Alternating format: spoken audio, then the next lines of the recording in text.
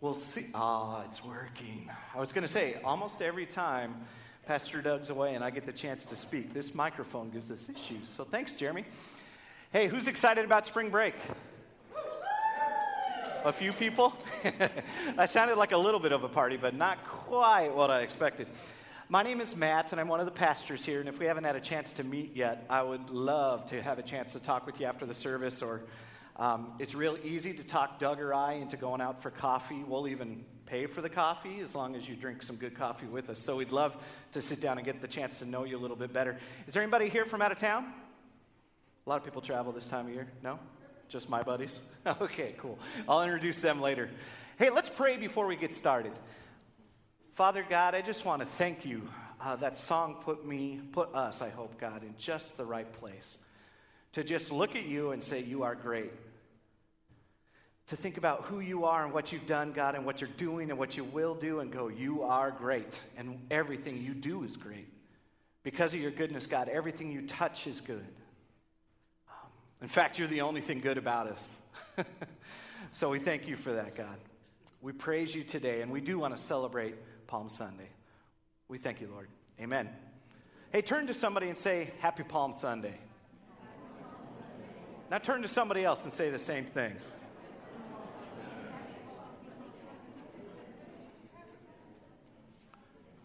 Who here likes to party?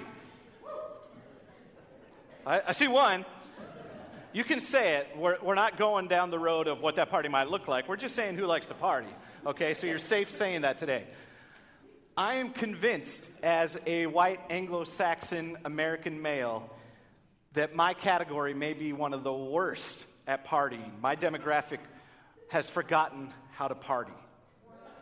I really think that we in the U.S., we here on the West Coast especially, we're not all that great at celebrating. We don't do it very often, and when we do it, we're very reserved most of the time, or we go banana split crazy. So somewhere in between is where I want us to end up. But we're bad at celebrating. We forget to celebrate things. We forget to remember things. And a tough time comes along in life, and then we're like, oh man, my life is over. And it does suck in the moment. Like that moment sucks. It's bad. It's rough. But we forget so easily, right? Have you caught yourself forgetting amazing ways that God has been there for you in the past? We're not very good at remembering. And so because we're not very good at remembering, we often don't party enough. We don't celebrate enough the things that we're remembering. And that's what Palm Sunday for us is all about. It's about remembering Jesus coming in riding the donkey. It's about seeing the Savior finally coming out and saying, I am the Savior, and then offering himself up for us. And that's something we're celebrating every year. And we make a big deal out of Easter, and I think that's awesome, because if Christ hadn't risen from the dead, then all this would be a joke, right? It would be these promises that never came to fruition. But what about the fact that on Palm Sunday, our Savior rode in on a donkey, offered himself up for us, and then spent the rest of that week heading towards the cross, I'm sure contemplating why he was doing that the entire time. That's the only thing that would have kept me going forward. That knowing I was obeying God is contemplating what I was doing it for. Because the idea of pain doesn't sound that great, right? I mean, most of us aren't into that. So have we forgotten how to celebrate? I want you to write that in your little thing in the bulletin there. Make sure you grab that out. And if you have a pen, write that in there. Have we forgotten how to celebrate? Because I think the church in general, especially the American church, and maybe even our specific church here too, Salem First Free Methodist Church, or as I like to refer to it, Salem First Free Meth, because that gets everybody's attention. We don't celebrate enough. And so before we go much further today, we want to celebrate. Because I think we pass up a lot of opportunities to do that, and we miss out. Because what happens when you celebrate? What does celebrating do? Makes you feel good, lifts your spirits. What else does it do? It brings people together, right? It gathers people. It unifies us. What else does it do? What else does celebration do? It creates a new memory based on often an old memory. So it keeps things fresh, which I think is sweet. Because God has done so much for you, hasn't he? He's done so much for me. So if he can keep things fresh in my mind by simply helping me to be a better celebrator and remember, that's what we're about today. The key to celebration, if you want to write it in your next blank, is remembering. I put the answers up there if you can see really small. That's for the cheaters in the crowd, okay? You can get gold stars all the way through. So we're bad at celebrating, but the key to being better at celebrating is to remember better. And before we go on to anything more in the sermon, I want to just help us remember stuff even in our recent past. And Doug told you I was going to share a little bit with you that he was already planning on sharing. So I guess that's a good sign when two of the pastors have the same idea at the same time. We must be doing something right. Recently, we hosted 4 homeless families, families with kids, looking for a place to live here at the church for a week. You guys remember that? It's called Salem Interfaith Hospitality Network. So excited to be joining with them, and so excited how well it went the first time around for us. We're already looking forward to June when we get to host again, and how we're going to do an even greater job of loving on people then. But I want to share with you a letter that came to us this week from one of the families that stayed with us. It says, "To whom it may concern, this letter is in regards to my family's stay at the First Free Methodist Church. The volunteers there at the church opened their arms unconditionally to my children and I. They made us feel very welcome. They didn't make us feel like we were homeless. My children were always excited to go back to the church each day. As far as they were concerned, they didn't want to leave the church every morning. I personally have had very few experiences in my life where I have been accepted and cared about like that. It was very hard for me to leave that church on Sunday morning. And if you were part of the goodbyes, you can attest to that. I also appreciate that the volunteers and the way they interacted with my kids. The whole experience is something that my children and I will never forget. There are not enough words to say how we felt being with you. Sincerely, Hannah, Ethan, Dakota, and Vicky." And that's something that God did through you guys. So could you give each other a round of applause? Because that's celebration. When we do that, we're celebrating what God did, and we're also celebrating the fact that we were a part of that. How cool is it that God let us be a part of that? And it's not like we had any special magic to share with these people. You guys simply just loved on them, cared for them, donated things for them, made meals for them, treated them like they mattered, and it stuck. Another one of the families that stayed with us, Tasia and Jeremy, contacted me this week, and they want to get married, which is awesome, and they want to get married here at our church. And so they're planning on getting married here at our church in the chapel on Saturday, April 20th. And this is an amazing opportunity for us to continue in the lives of them.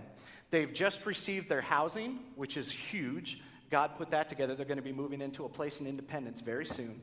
And so God is just bringing things along. God provided our church as a place for them to be married. Our church is somebody who they felt was supportive enough to do that for them. He provided the housing for them. He's been providing work and income for them. So they just are, I was talking with them on the phone yesterday. They're just bonkers excited because God's doing so many nice things. So Saturday, April 20th, they're going to be getting married at noon in our chapel. And we have the opportunity not just to come to the wedding and help there to be more people there. Because she said, Tasia's exact words were, well, we only invited like 20 people, but the more the merrier. So we can pack out that chapel for them, can't we? It's going to be a short wedding, but it's going to be a great time that we can bless them. And then they're having a potluck reception in the fireside room afterwards. And our church already is working on putting together a free cake for them, putting together photography and some other stuff for them. It's going to be awesome. We're going to put together a list also of all the different household items that they're looking for as they move into their new place in Independence. And I'll get that list out to all of us as soon as I get it from them. And I think it would just be amazing if between new stuff that we went out and bought or used stuff that we've got at home or whatever, that we could just like satisfy most of that list or maybe even more than that list. So when they go to move in, they're like, wow. Because I can tell you, those 4 families were deeply touched by your love. And TJ, the director of Salem Interfaith, has had so many good things to say. So congrats on that. That's something worth celebrating. There's some other things up here, too. I don't know if you can see those words. They're a little bit small. But we want to celebrate our Strengthening Families class. I don't know how many of you know that we've done that now for the 2nd year in a row. We've done a class on Wednesday nights all about parenting and getting along with younger children and youth in the home and working together and setting goals and having family meetings and having positivity in your family. And we just finished our second year at it, and it went really well. And so thanks to those of you who were involved, and we want to celebrate that God did that here. I don't know if you've had a chance to walk through the kids' elementary classrooms lately, but there's a whole bunch of improvements going on in there, new carpet, new paint, new all sorts of stuff going on. So that's something we want to celebrate because you guys have made that happen. We had our family movie nights. Did anybody go to one of the family movie nights? We've got some more coming up. Caleb did. I guess that's all that matters. Was it a good movie? It was great. Lorax. The Lorax. Good movie. So that's when we invite people in the community to just come into the gym and watch a movie up on the big screen and have some free snacks. It's a great thing that we do. The seniors are doing Bags of Love. Have you been involved with that before? Last year they gathered stuff for 44 bags. This year I don't know what the goal is, but it's... What do you think, Gene? How many bags are we looking at this year? 40 to 50. Nice. So we want to celebrate that. We want to celebrate the men who went on the men's... We call it men's advance because men don't retreat, but it was a men's retreat. And it was awesome. And the girls who just shared about Resolve, we want to thank you guys for that because you made it financially possible for them to attend. Men's steak night, this last men's steak night, they stuffed a whole bunch of Easter eggs for the Easter egg hunt. We want to celebrate that. But we're bad at remembering. And so some of the people that we forget to celebrate around here are people like the ushers that came forward to receive the offering, or that stand at the doors, or that hand out bulletins, or the people that fold the bulletins and put the papers in them and all that kind of stuff, or the folks that are making coffee and breakfast in the morning for Sunday mornings. I mean, those are amazing blessings, and we forget to celebrate that. So we want to celebrate those people and their willingness to serve God. How about our unseen leaders at the church, our church board, our pastor's cabinet? These are people that are making decisions and seeking God's will and doing it on behalf of all of us, and we hardly ever even remember that we have them. But they're shaping and forming and leading our church into tomorrow. So I celebrate that. How about the people that are doing childcare in the nursery and everything? Have you been in our nursery lately? It's packed with little kids. It's wall-to-wall Rugrats, man. It's crazy. And they do an amazing job. So I'm so thankful because they've needed a lot more help recently. There's a lot of them there, and they do some great work. And they already mentioned it in the announcements, but we have some stuff coming up. We've got the Easter egg hunt on Saturday. That's going to be huge for our community. We've got service projects on Saturday, April 20th. So I told you there's going to be that wedding. That's half of we're calling that Serve Saturday or Service Saturday or Saturday to Serve. Just remember Saturday serving. That's what we're doing. So there's two things you can get involved in. One is the wedding and the reception and everything that are going on here at noon in the chapel, which would be awesome. We'd love to have you be involved in any way you want. Call me up. Let me know how you want to contribute. But also, we're going to be doing a whole nother kind of service outreach the same day where we're going to be helping with putting together and preparing a park and garden area in the community. It's on Brown Road, is that right? And so we're going to need all sorts of yard work and clearing stuff out. So if you can't find something to do between the yard work and prepping the new park and garden area and the wedding, I don't know what to do for you. If you can't find a service opportunity in those two areas, I guess pray that those areas go well. So be involved in that Saturday, April 20th. How about we just take a second and just praise God and applaud for all the things that God has been doing in our church community. A lot. Come on, a lot.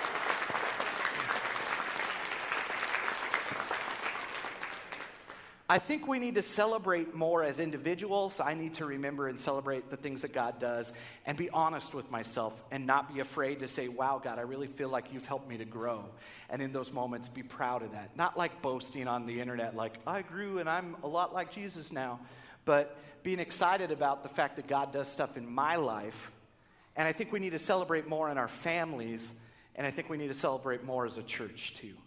Because whenever we celebrate and remember things God does, that just wafts that pleasing aroma of our thankfulness to God, right? And He loves to breathe that in. Do you like the smell of fresh baked bread or cookies?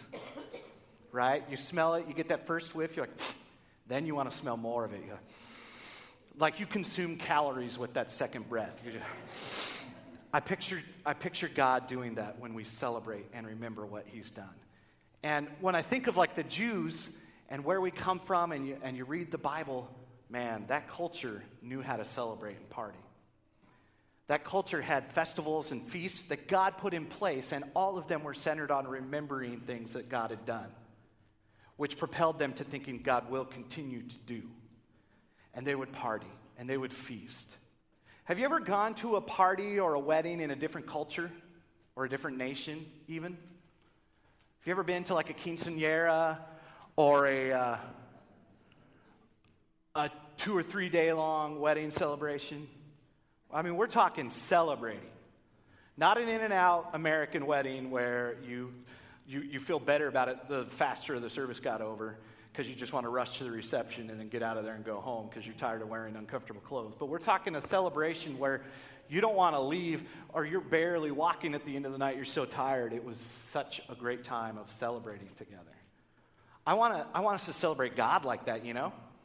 And when I think about how I celebrate or how people in my demographic celebrate, the best thing I could come up with is like going to a pro sports game.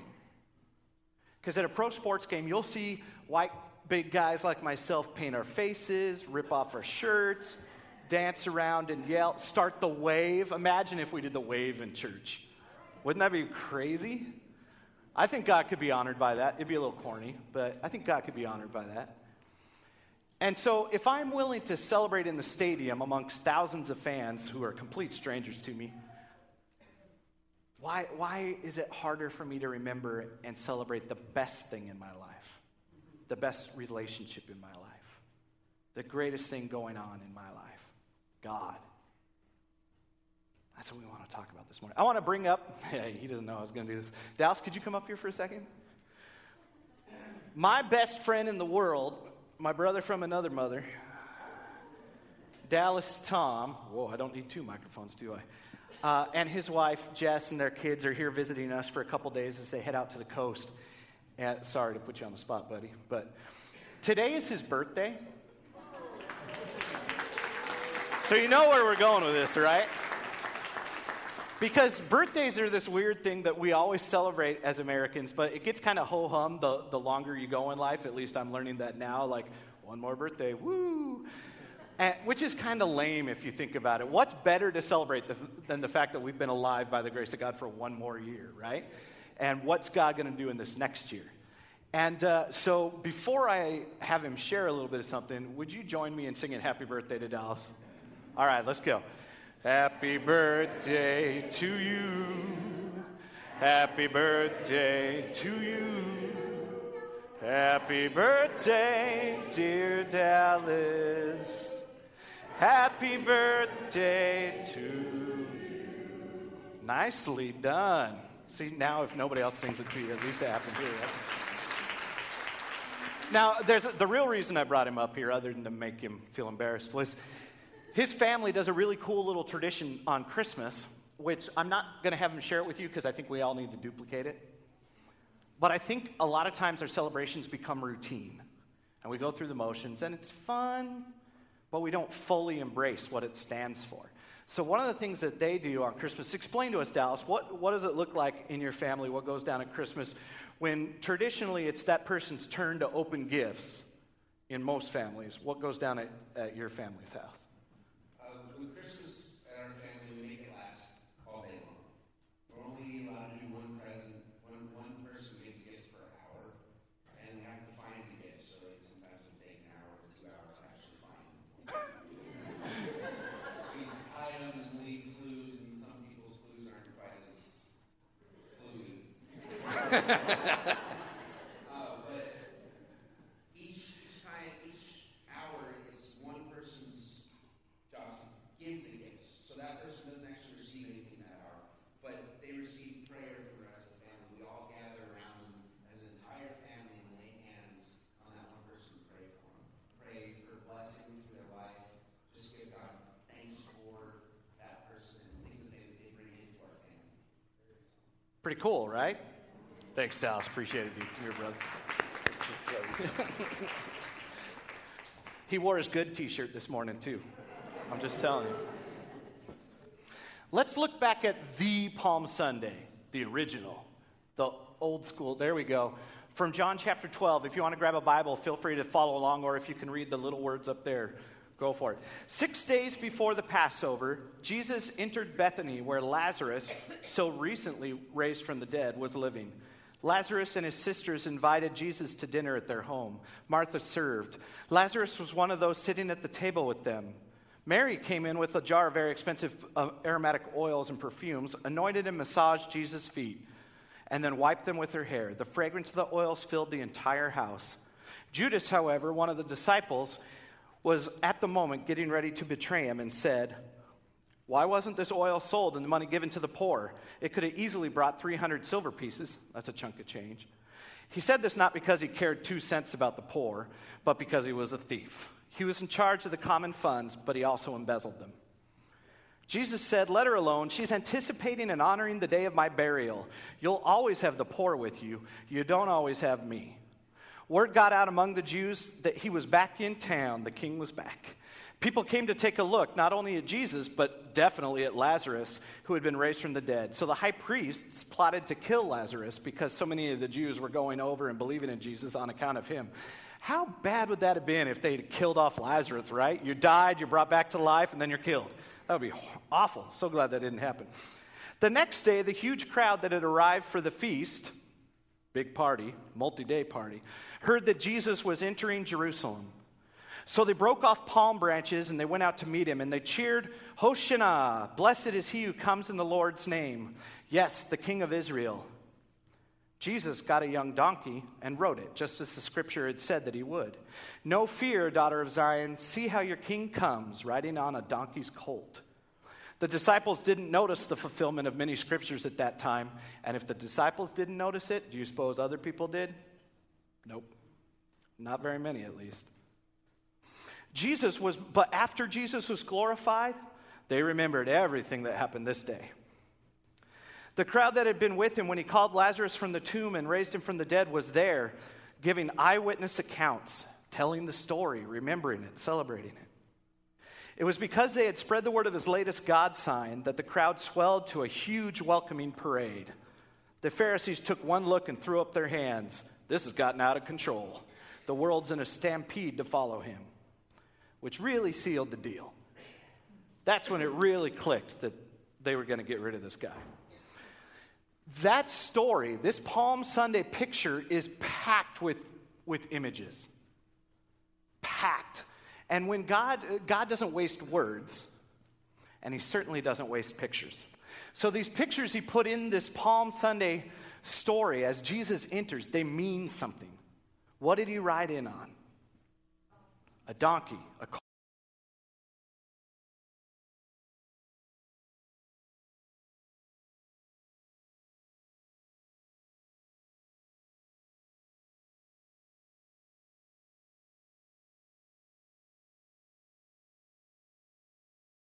colt.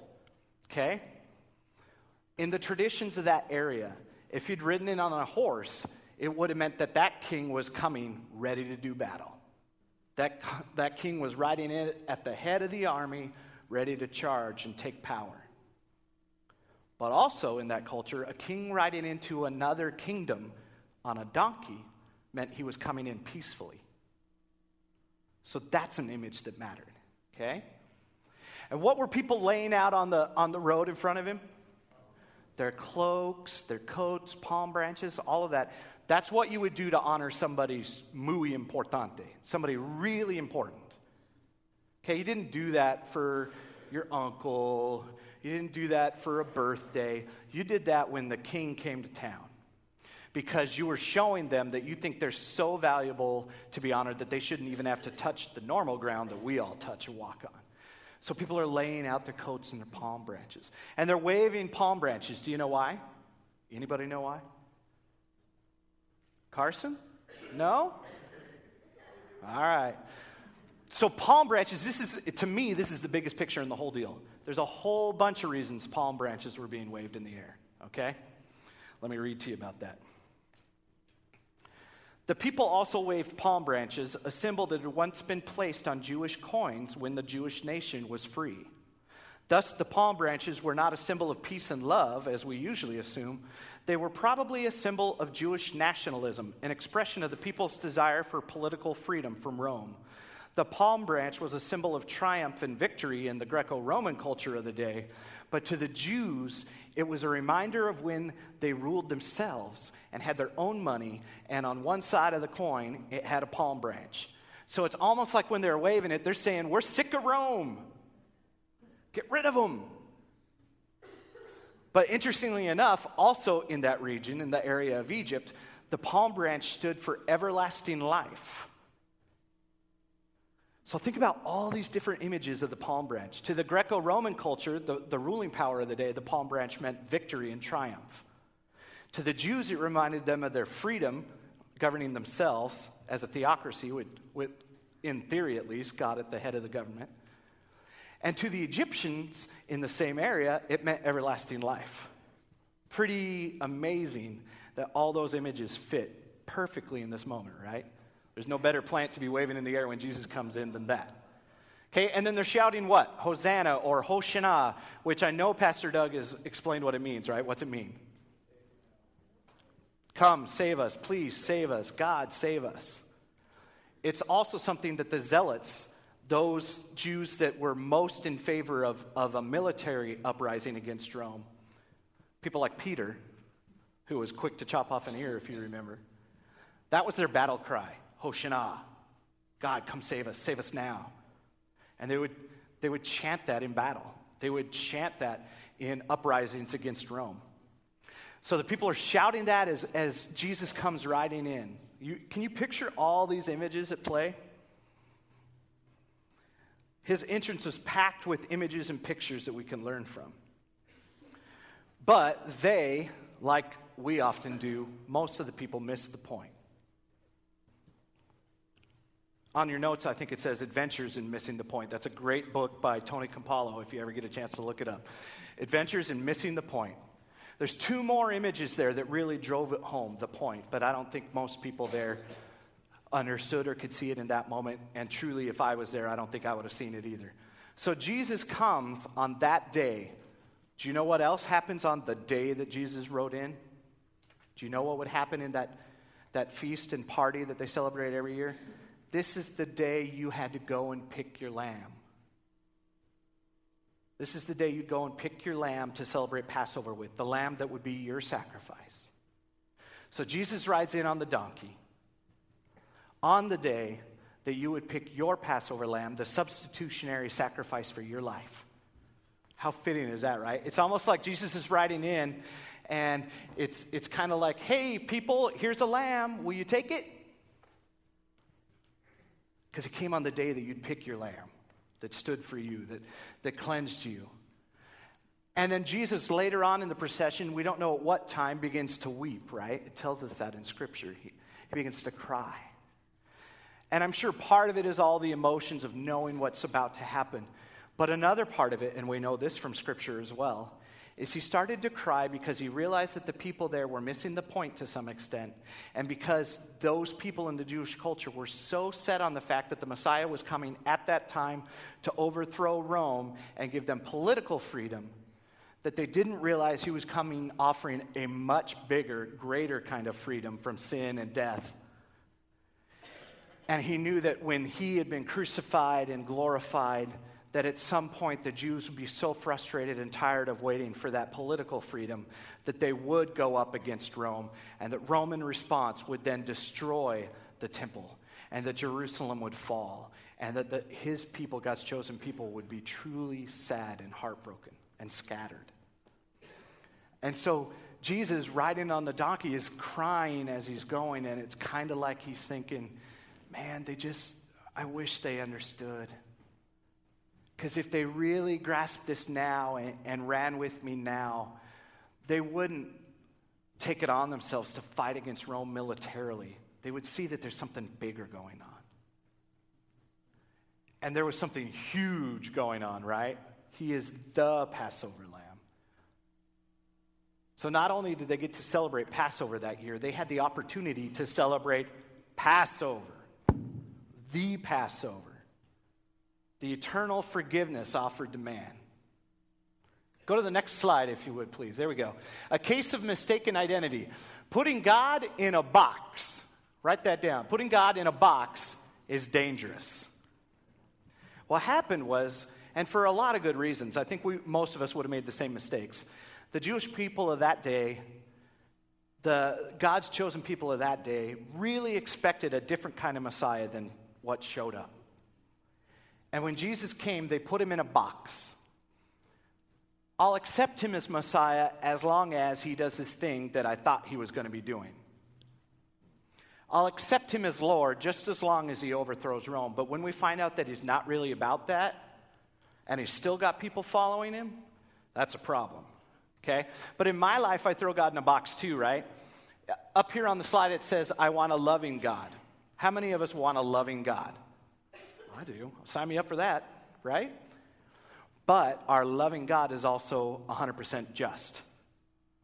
And that's a little harder to deal with sometimes, because he's 100% loving and 100% just at the same time, which means there are limits and there are things that aren't okay, and he is going to challenge us on those. So I want a loving God, but he's also just. I can't put him in the box where he's only loving, because he's loving plus a whole lot more. I want a powerful God as the next one, but the truth is I want to be able to tell God how to use that power and win. You ever made that mistake? We do that with our prayer a lot of times, kind of like rubbing a genie in a bottle. I'm speaking to you, Lord, please do what I ask. Or we do like, I will give you, if you do, like God's going to make that kind of deal with me, right? I need a God who knows everything and has a plan. I want that. I want a God that's bigger than me. I want a God that has entire wisdom and truth and knows everything and has a plan for my life. But I want to be able to tell him when I think things in that plan need to be edited. Right? How arrogant is that we do that to God? I know you have a plan for me, God, but wouldn't it be better if... we miss the point. I will accept God's way and everything that he stands for and he teaches, except there's a couple things, God, that you teach that I'm just not entirely comfortable with, because I really like to do blank, or I don't want to give up blank. You follow me? How have you put God in a box before? Is there anybody brave enough to admit and just say before us one way that you've boxed God at times? Where you've... Yeah, go for it. Smoking. What's that? Smoking? Smoking? Yeah. So how did you put God in a box? Deny him. Quitting. Okay. So he was calling you to quit, and you were like, nah, I want to edit that out of your plan. Okay. Who else? That was a brave man right there. How have you put God in a box? I guess you're the only one guilty of it, you and me, buddy. Oh, way over here. All right.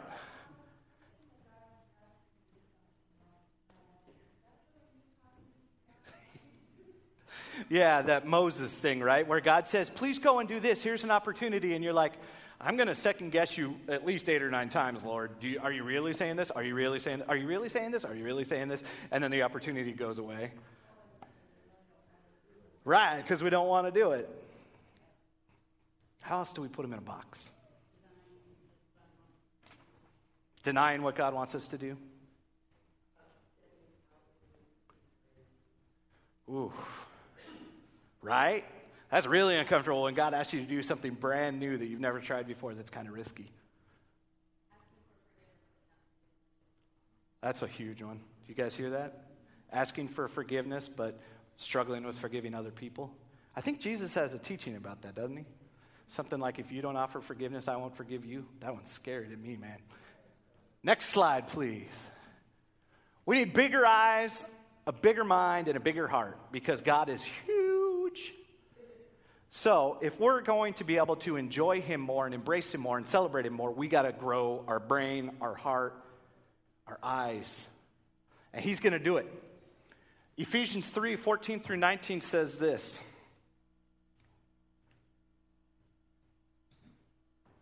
I lost it. I'm going to read it off the screen. How about that? My response is to get down on my knees before the Father, this magnificent Father who parcels out all of heaven and earth. I ask him to strengthen you by his Spirit, not a brute strength, but a glorious inner strength. that Christ will live in you as you open the door and invite him in. And I ask him that with both feet planted firmly on his love, you'll be able to take in with all the followers of Jesus the extravagant dimensions of Christ's love. Reach out and experience the breadth, the length, plumb the depths, rise to the heights, live full lives, full in the fullness of God. And then next slide, I think we've got a little bit more of that. And what should our response to God's greatness be? Write down greatness there in the blank. What is our response to his greatness? I mean, this is obvious, right? God can do anything, Ephesians 3 tells us. God can do anything, you know, far more than you could ever imagine or guess or request or ask for in your wildest dreams. He does it not by pushing us around, but by working within us. His Spirit deeply and gently working within us. Glory, all glory to God in the church, in the highest. Glory to God in the Messiah, in Jesus. Glory down all the generations. Glory through all millennia. Oh, yes. Doesn't that sound like somebody celebrating and partying and embracing God's goodness? Let's go to the next slide. So in conclusion, here we go. Are you ready? This is the important part. You can throw everything else out now. We need to welcome and embrace him. And when you embrace something, you wrap your arms around. When I give Dallas a hug, it's way different than when I give an acquaintance a hug. Know what I mean? Somebody that I've never hugged before. Like, I feel really safe with Dallas. Dallas, in fact, woke me up in my bed this morning. And there was somebody that came and wrapped their arm around me, and I turned, and Jen was much hairier than I remembered her. That's how comfortable Dallas and I are together. So when I hug Dallas, I go in for the hug. And if you've ever hugged Jared Whitaker, one of the guys from our youth group, that's his kind of hugging. It's full body, soul hug. Okay? So when I embrace God's greatness, it's not just, whoa, you're great, thanks. It's like, and we need to let him define himself. Instead of me trying to tell God how he should be because of what I imagine God should be, I need to let God define himself in my life. If we can do that better, amazing things are going to happen. If we can step back and say, God, define yourself, show yourself, be yourself, because just who he is a blessing to us. Then we can drink in and taste and see that the Lord is good, right? Amen? Then we can drink in and taste how good he is. And when we've tasted how good God is, then we must remember and celebrate him with our day-to-day living. And when my day-to-day living is a celebration and remembrance of who God is, I'm just wafting that pleasing aroma of that fresh baked bread right up to heaven, and God's going, I love it. Hebrews 13 says, through Jesus, therefore, let us continually be offering to God a sacrifice of praise, the fruit of lips that openly profess his name. And do not forget to do good and to share with others, for with such sacrifices God is pleased. Continually offering to God a sacrifice of praise, a celebration, a remembering, a party of how good he is and how great he is. Palm Sunday is this huge thing, man, where the Passover lamb, my Passover lamb showed up. My Messiah, my deliverer, my Lord, my King, my Savior, rode in peace and overthrew something much larger than Rome. He overthrew everything. He made peace between me and God. That's huge. Huge. Would you read those top 4 lines with me and fill in the blanks there? The answers are on the bottom. So let's read it together. We need to welcome and embrace him. And we need to let him define himself. Then we can drink in and taste how good he is. Then we must remember and celebrate him. We have a lot of things we need to celebrate individually that God's doing and has done and will do. And we as a church need to be better at drawing attention to what God does and celebrating it. Drawing attention to God's servants within our church and celebrating them. I love something Caleb's been doing recently with the videos. You guys probably remember a video about making brownies and a video about sharpening pencils and a video about making cookies. And he's highlighting people that are pouring their time and energy and efforts and love into our after-school program in some, what we might think is small ways. But that's huge. That's It's huge. And I love that he's highlighting that. Hey, we are going to end our service today with what we call our time of Selah, which literally we've interpreted to mean think about it. And we're going to offer communion in just a second. And I believe if you need prayer, I'll be available. Pastor Doug will be available. We're available after church as well. But I want to do this one just a tiny bit differently. If you have your sermon notes, even if you haven't been using them, use them now. Pull it out and flip it over. On the back, there's a little poem by Teresa Seputis. I don't even know how to pronounce that. Okay? And it's probably Teresa. I don't know. I'm going to read this as the start of our Selah time. And I want you to read along with me. Because this poem struck me how it reads to me truly how I would picture God speaking these same words to each of us. And then I want to encourage you as we start our Selah time and as the music starts, if you've got a pen, and if you don't, you have to use your brain and be imaginative, write a response, something in response at the bottom of the page in that empty area. Write a response to those words as if God had just spoke them to us because he's about to. And then we're going to throw on some music, and it's not the normal kind of Selah music that we might have. It's not somber and reflective. It's more party music, which is going to be you're going to feel a little strange having communion with party music going on. But communion is a celebration, isn't it? Yeah. In fact, we've made it this thing where you get a little cup and you get a little chunk. But communion used to be often celebrated in the early church as a full meal, a feast. And communion was a part of that. The Eucharist was part of that. And so not only did you have this moment of reflection and connection with God's sacrifice with Jesus, you also left feeling full as a reminder that God fills us. He is the bread of life, right? Okay, let's read this poem together. I'll read the poem, you read along with me quietly. I will exceed your expectations. God loves to do that. He loves to blow our expectations out of the water. Child of mine, it is time to stop limiting me in your thinking and in your expectations. It is time to stop setting goals based on your estimation of your own ability and resources. It is time to start seeing what it is that I want to do and then set your expectations accordingly. I am the God of all power and might and can do all things. I am able to do far more than you can think, imagine, or dream. I am inviting you to do amazing things with me. But at the same time, you must understand that I am not interested in the agenda of man. I have my own agenda, and it's very important to me. I am looking for those who are willing to set aside their own plans and goals in order to embrace mine, just as my son did when he walked on the earth. My kingdom is advancing forcefully on this earth, and it must continue to advance. Yes, dear one, I am looking for those who want to advance it with me. Are you one of these? It is my desire that my own dear children work with me to accomplish all of my purposes.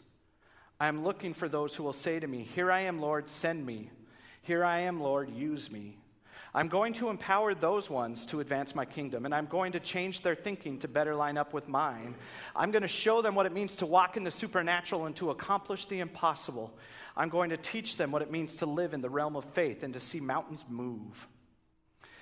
This is a season where I'm removing all limitations off of my people. I am opening their thinking to expect even greater things. This is a time and a season where I want to show my glory and my power and my great love to all men, so that many who are lost might come to believe. I am looking for sons and daughters who are willing to embrace faith and to do this with me. I'm looking for those who are willing to learn to trust me, to know my voice, and to believe that I really mean the things that I've said. I'm looking for those who will stop being limited by the constraints of this world and who will start moving according to the constraints of my will. Dear one, learn to trust me. Then watch and see how I'll bring my glory into your life. What need do you have that I can't meet? What obstacle is before you that is too hard for me to overcome? There isn't any such thing. For I'm greater than all, and I can indeed do all things through my own great power and might. But despite all of my power, my might, and my great strength, there's still one that limits me. That thing is the faith and expectations of my own people. They think too small, and they limit what they are willing to allow me to accomplish through them. That must change, because I have great plans. It's time for my people to put off their things that hold them back. It is time for them to expand their tent pegs and embrace a larger vision. It is time for them to walk in faith. My people, I am able to exceed your expectations if you will learn to put your trust in me. God wants to blow our boxes much bigger. He wants to bless us beyond anything we've tasted. He is so good at giving great gifts. Do you remember the story of Peter and John headed to a prayer service when they come up and they're by the beautiful gate and there's a lame man there, a beggar who had been carried there every day, and this beggar kind of looks at their feet and says, "Give us money," or "Give us your alms," or "Help me." And they look at him, and Peter looks intently at him and he says, "Look at us. We don't have any gold or silver, but what I do have I'm going to give you. In the name of the Lord Jesus Christ, get up and walk." And then he reaches down and he helps the guy up, and the guy starts dancing and leaping and praising God, if you know the song.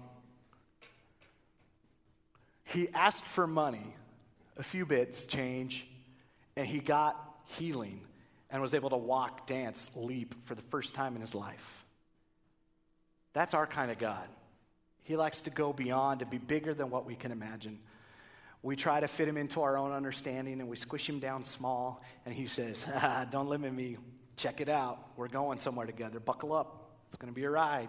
It's going to be amazing. It's going to be scary." Let's have our time of communion. Caleb, would you come up and serve communion for us today? And whoever is helping Caleb with serving communion, come on up.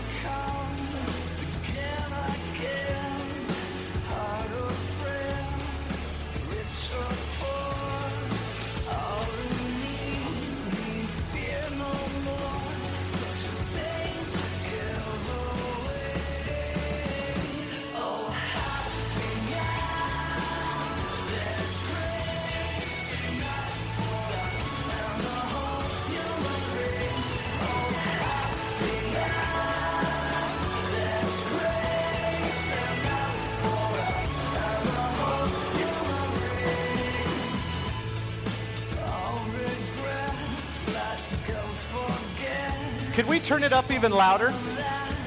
It's party music.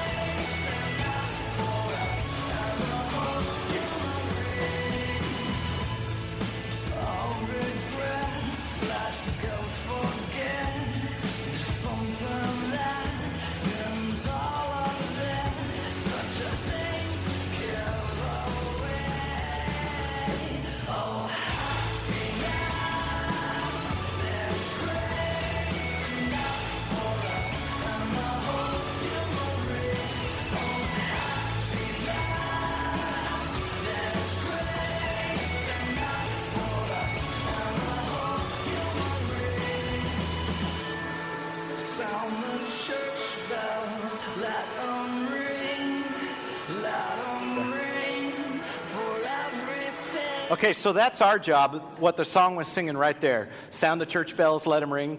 We're the bells running around. We got to make some noise. And I'm not a dancer kind of person. If you know me well, I'm a timid partier. So I'm confessing that in front of you. I really am. I'll join the wave, but only after 1,000 people do it first. Have you ever seen an Indian movie, one of the movies out of Bollywood? They're catching on in popularity. At the end of them often is a big dance party. And there's flowers, and there's rainbow colors, and there's waving around. We're not going to do that. Relax. But it's a beautiful picture of what I really think reveling and celebrating God's goodness is. And we're headed towards Easter. And Easter is that celebration that all of God's promises came true. And that our Savior is reborn. And that shows us how we have new life. And man, let's grab hold of that new life and be like, woo, this is crazy. It's like drinking from a fire hose, right? God's goodness hits you hard. You don't drink from a garden hose. and lap it up. You get blasted in the face by God's goodness, and you can't take it all in, and it overflows your love bucket, right, girls? Corinthians teaches us that. So let's let God's goodness fill us and overflow us, and let's celebrate, and let's not be afraid to remember and admit the good things that God does, and share those with people, and share those with each other. You guys are awesome, man. We see God in you guys. Hopefully you see God in us. We can celebrate together as we come together, amen? Hey, have a great week, and we look forward to seeing you at Easter. Come early and get some pancakes and goodness in the belly. We love you. Have a great Sunday afternoon. Celebrate a little bit.